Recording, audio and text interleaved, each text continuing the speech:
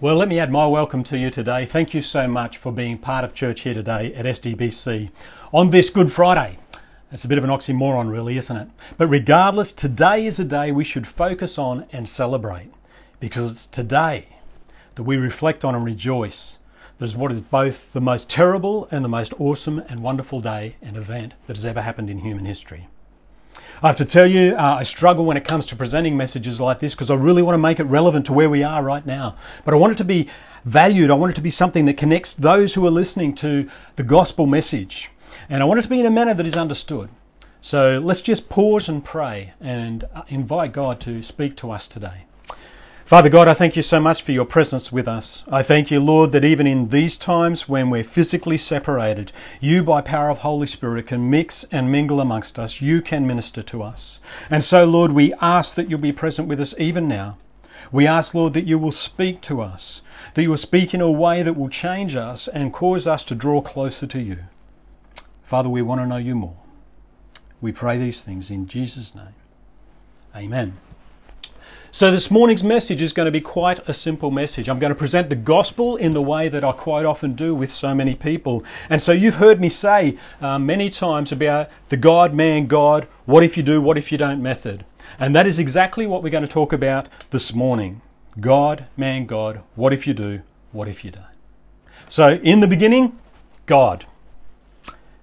When we go back to Genesis, we see the account of the beginning of all things. And in fact, Genesis opens up with a very simple statement in Genesis 1:1.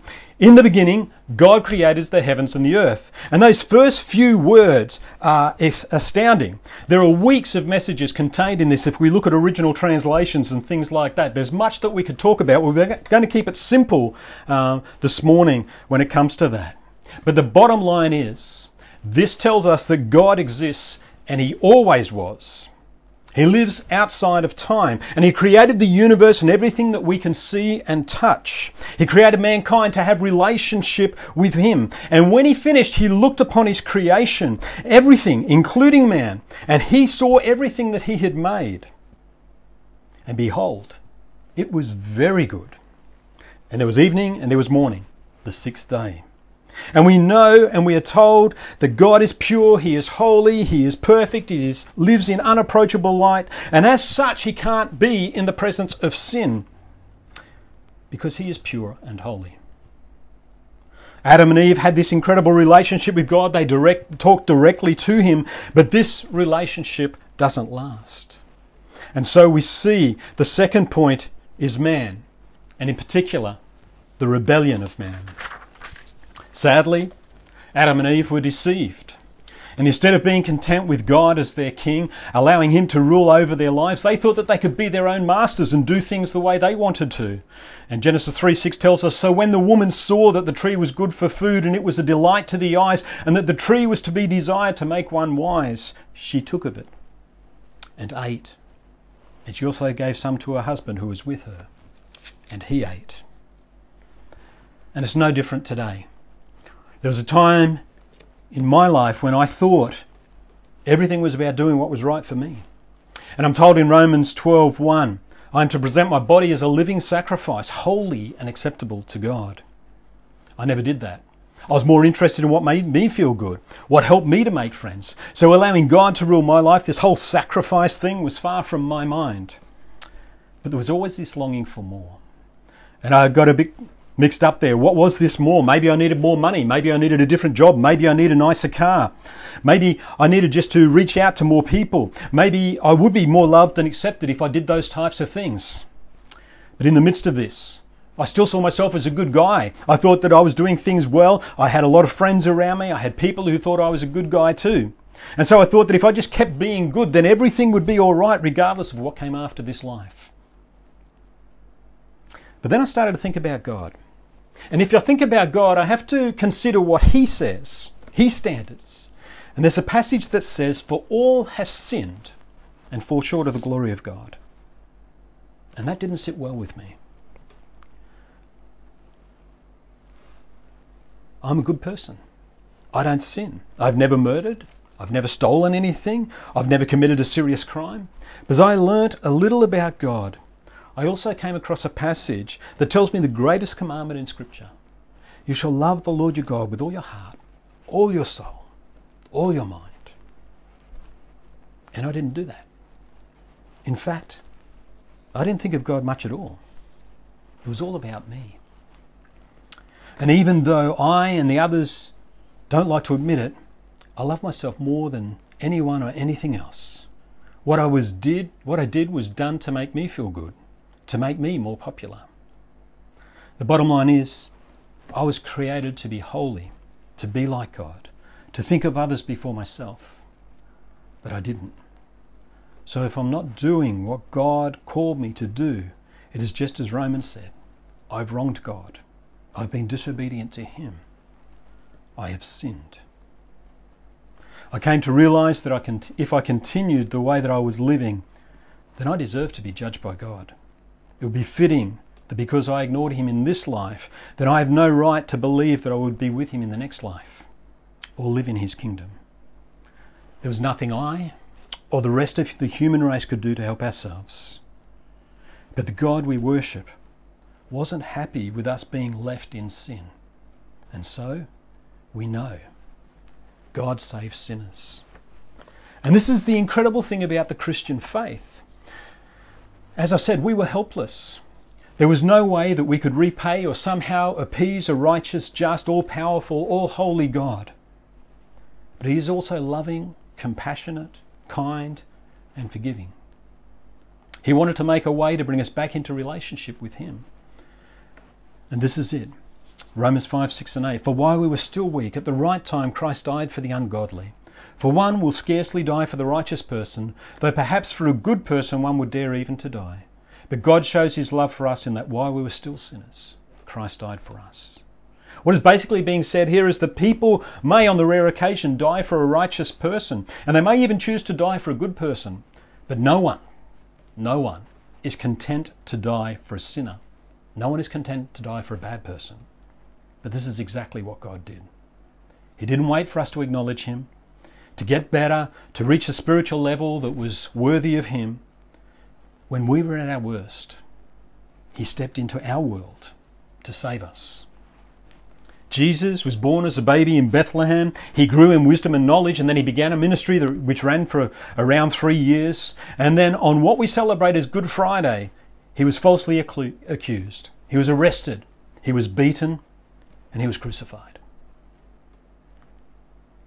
And the incredible thing is, Jesus knew this was his destiny. He was literally born to die. When he first began his ministry, he went to a wedding in Cana, and they ran out of wine at this wedding, and his mother came to Jesus and told him, and his response was, "Woman, what has this to do with me? My hour has not yet come." Later, his brothers were teasing him because they didn't believe he was the Son of God either. And so they're telling him he should go up to the feast in Jerusalem so everyone would see that he is the Messiah, the Son of God. And Jesus says, "You go up to the feast. I'm not going up to this feast, for my time has not yet fully come." But Jesus does go up to Jerusalem during that feast. It's about halfway through the festival. And he heads into the temple, and the leaders get offended by him once again. And they set out to arrest him. But John 7:30 says that they tried to seize him, but no one could lay a hand on him because his hour had not yet come. Then he has another run-in with the leaders the next day. But again, Jesus was in the temple, in the room where the offering boxes were placed. But no one arrested him because his hour had not yet come. But then in John 12:23, Jesus mentions that the hour has now come for the Son of Man to receive his glory. A few verses later, he makes a similar statement again. In John 12:27, he says, "Now my soul is troubled. And what shall I say? Father, save me from this hour. But for this purpose I have come to this hour." This is an emphasis on the reason and purpose of Jesus' life. He was born literally in the shadow of the cross. He may have preached the word, he may have healed people, he may have performed incredible miracles, but all of that fades into insignificance when compared to the primary reason he came. He is, of course, talking about his coming crucifixion.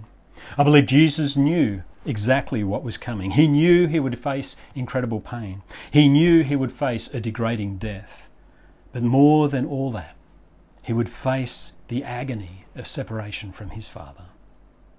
All through the Gospels, Jesus is portrayed as always referring to God as Father. And when he comes to this hour, when he is at his lowest point, hanging on a cross, carrying the weight of our sin, when he takes the full punishment for us, and God turns his face from the sin he so abhors, Jesus is left separated for the first time from his Father. And he cries out, my God, why have you forsaken me?" Jesus is quoting Psalm 22. He's hanging on a cross, bearing all of our sin, bearing all of our judgment. He takes the wrath, which should have been for me, which should have been for you. It should have been poured out on us, and instead it is poured out on him. And his Father turns his face away because he can't bear to look upon sin. The first time in all of eternity that Jesus is separated. And the crazy thing is, Jesus came for this. He chose this. This was his destiny. As agonizing as it was, physically, mentally, spiritually, this is what his life was for. All of Scripture points to Jesus, and Jesus continually points to the cross as the focal point of his life. He came to die. Not just any death at any time, a specific death at a specific time and for a specific purpose. He died in order that we could be saved. He took my place. He took your place on that cross. The perfect Son of God took our sin upon himself so he could provide a way for us to be put back into right relationship with God, whatever the cost to himself. Traditionally, we spend a lot of time focusing on Easter Sunday, the resurrection. But it is the completed work of the cross which is central to our faith. We have all gone astray. We have turned to our own ways. And when we turn to our ways, we turn from God's ways. And I believe that includes all of us. Sin is a disease of the human heart. Every part of us is affected by its bondage. It is the cross, and the cross alone, which confronts this evil, which dominates the whole world. True freedom can be found in Christ and his finished work on the cross. The cross demands a change. It demands a new lifestyle. Do you believe this? What if you do? Today is a day we celebrate all that Jesus did in taking our punishment upon himself so that we could be put back in a right relationship with God. It was God himself who reached out to us through Jesus. God doesn't love people because of what Jesus did for us, dying on the cross. He sent Jesus to die for us because he loved us. He did it while we were yet sinners, without hope. And it is through the death of Jesus that our relationship with God can be changed. Jesus' death paid the price once and for all sin. Those sins we commit accidentally, those sins we commit deliberately, those sins we commit unknowingly, all of them, regardless of how big or how small, Jesus paid the price for them. Even those sins that you're thinking about right now, the ones that you don't think you can be forgiven for, Jesus paid the price on the cross. If you do believe, then God calls you to repent, to ask for forgiveness, for going your own way, for doing your own thing, for ruling your own life, and then ask him to be your Lord and Saviour. Submit yourself to him and let him lead and guide you. When you do, he will forgive you. He will welcome you home, and you will have eternal life with him. But what if you don't believe that? What if you don't? There really is no easy way to say this. If you reject Jesus, you are rejecting God. And come that day, you will be left outside the kingdom, cut off from God and all things good, forever. That life is called hell. It is the second death, the death we suffer after our physical death. 1 John 5, 11 and 12 says, "And this is the testimony. God has given us eternal life, and this life is in his Son. He who has the Son has life. He who doesn't have the Son of God does not have life." And I want to speak to you this morning, believer and non-believer alike. Each of us experiences pain. Each of us experiences heartache. Each of us experiences grief sometime in our lives. And if it's not ours to carry, then it touches us. It's a friend's, and we move on. But as a pastor, we experience this weekly. How do we speak to the brokenhearted? How do we continually meet with those who have lost loved ones? How do we speak into the lives of families who've seen their children die? How do we speak into the darkness of depression, the fear of the unknown in cancer diagnoses?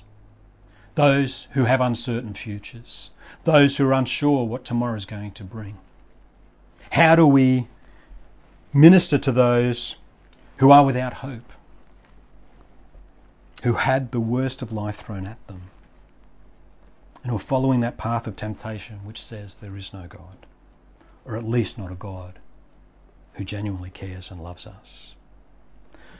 Obviously, as I stand before you, I can't speak on behalf of the other pastors. I can't tell you what they think or say, but I'm pretty sure it's a safe bet to say that we can do this only because we've been there.